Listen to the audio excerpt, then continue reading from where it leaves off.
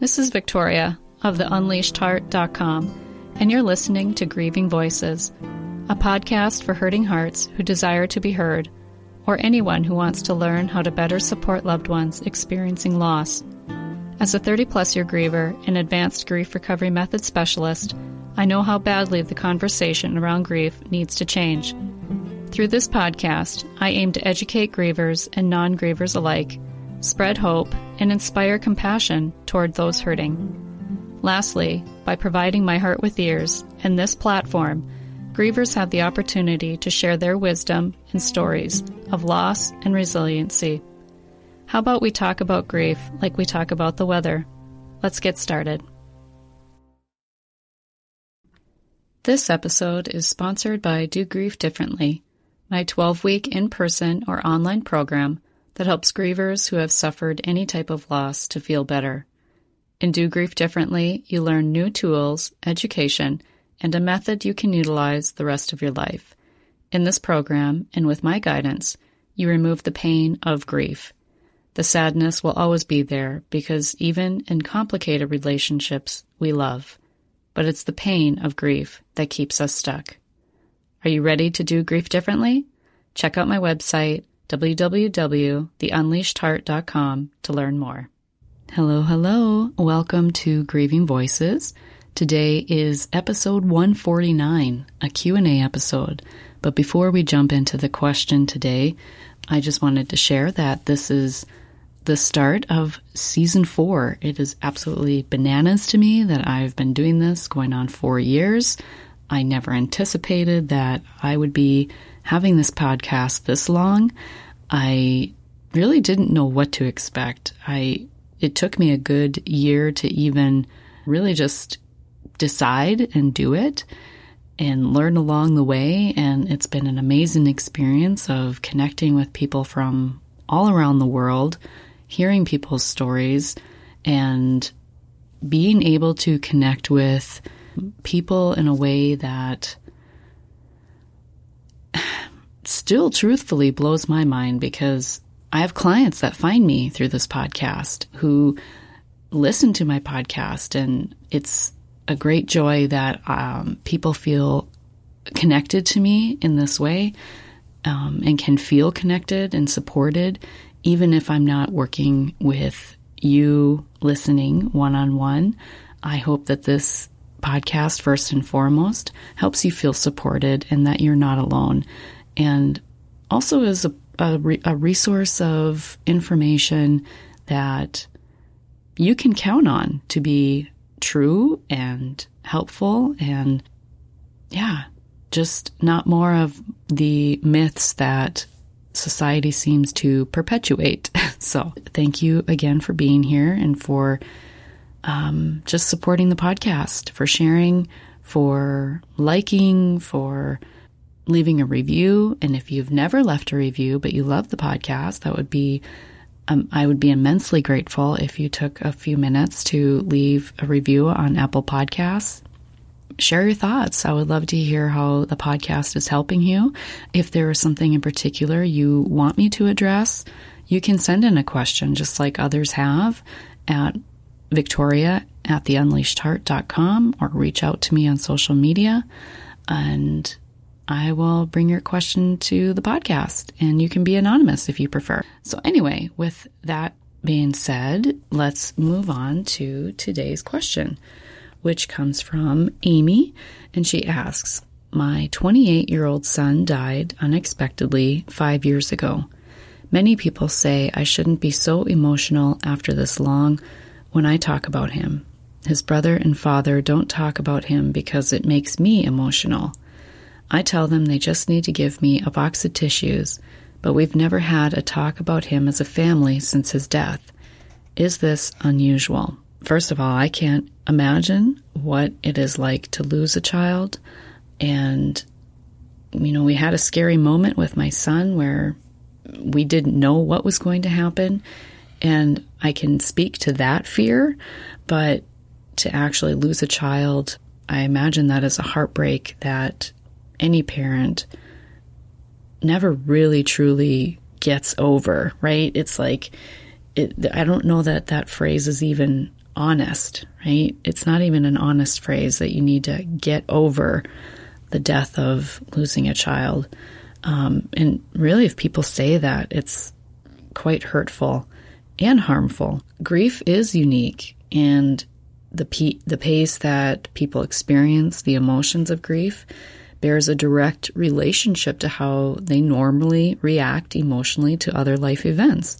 So this question is great for anybody listening, because you may have people in your life who seem unaffected, or they may not be as expressive emotionally about a loss that was maybe close to both of you.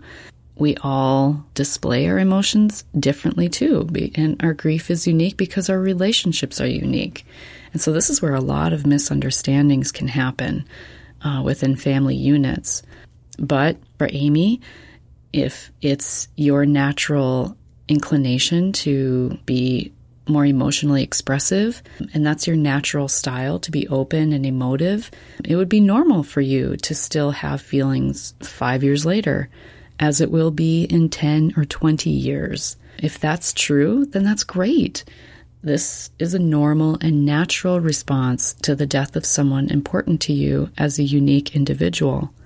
And I want people listening to keep this in mind who may not be as emotional, who may not react to life in a more emotionally expressive way, that just because people in their life do doesn't make them wrong or bad, or, just like they should be over it, because I can actually speak to this even as a child. I'm very much a feeler. I'm a feeler. I feel things. That's how I actually make a lot of decisions, how it makes me feel.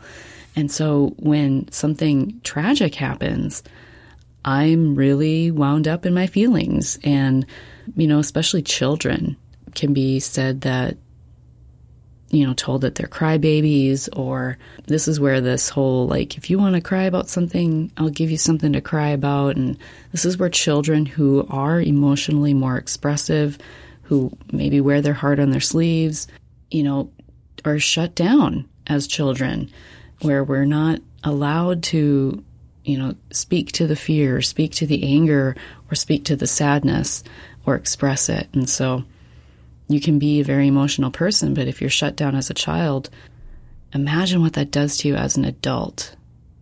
When you're shutting down your natural inclination of how to respond to life's challenges.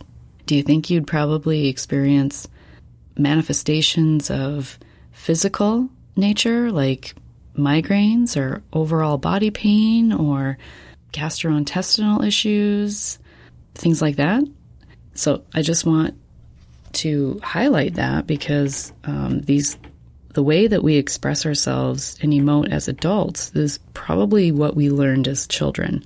But back to the question, we can become sad by the non-actions of other people in our lives, in this instance, the brother and the father, in not talking about the son, even in their incorrect belief that they're protecting you from your own feelings. They actually rob you and themselves of sharing the very emotions that are helpful for you to feel and express. So that's not to judge them, because grieving people need and want an opportunity to talk about what happened and their relationship with the person who died. But sadly, that's not unusual for families to avoid or ignore the emotional pink elephant in the living room, right? And while I would love to encourage you to suggest to the brother and the father that you have an evening of memories about your son who meant a great deal to all of you, I don't know that they'd be at all receptive. And then there's that feeling of being rejected, right? Of not feeling like you're in, how do I say that? Like in communion of grief with your loved ones. Like it doesn't feel like it's this shared experience. And that's another grief experience after the loss, right? That so many of us can experience within a family unit or family dynamics. So if that's the case, if you have loved ones who are apprehensive about their own emotions and are afraid to let it all out. And if that's the case and they don't want to have the joy and the sadness and other feelings in relation to the person who passed, then you need to look around your extended family for people who know you, who knew your loved one, in this instance, your son, who might be open to sharing stories and feelings. Because it is important for those who are more expressive to not isolate and shut other family out just because you're grieving differently. Your life experience has shaped how you respond to life's challenges. This is where we honor each other's grief, because all grief is unique and individual, and all relationships are unique and individual, and it doesn't make one person right, it doesn't make one person wrong. It's honoring what your needs are as the individual in your grief experience. And I'll tell you, many times you will not find that person within your family unit. So I really highly suggest that anyone listening to this try not taking it personal, because we all just express ourselves in a way that we've been taught or we've learned. And there's no right or wrong of that. It's just different. And so even just accepting that can really ease the pressure and expectations that we place not only on ourselves and how we grieve, but on others too, and others that we love within the family who may be going through their grief differently than we are. And so I hope this was helpful in helping you, Amy, and others listening understand that there is nothing wrong with you, that there is nothing wrong with those that you love who just simply don't express themselves in the same way. So I hope anyone listening can find that person who can share in the love and in the joy and in the challenges of their relationships, mutual relationships of someone who has passed. And if you are struggling to do that and you need a heart with ears where you will not experience judgment, criticism, or analysis, then I am here to support you whenever you are ready. I actually have an opening for a one-on-one client right now in my Do Grief Differently program, which is 12 weeks long. And in this program, you work through 2 of your most painful relationships. And, not all relationships give pain, right? Many do. And in fact, most do. I mean, I'm sure you can find things that are ways that people have hurt you in your life, even if it was a loving relationship. But through Do Grief Differently, we work through all of that. And I would challenge anyone who thinks they don't need to dig up the past to move forward. I challenge anyone who believes that, because I guarantee that there are many aspects of your life where the past is dictating your present and will highly influence your future.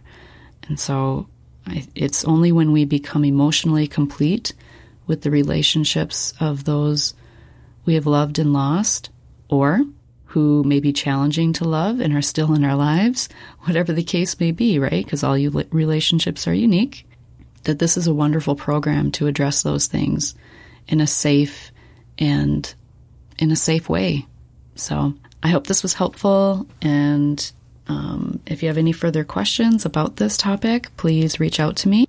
And in the meantime, remember, when you unleash your heart, you unleash your life. Much love.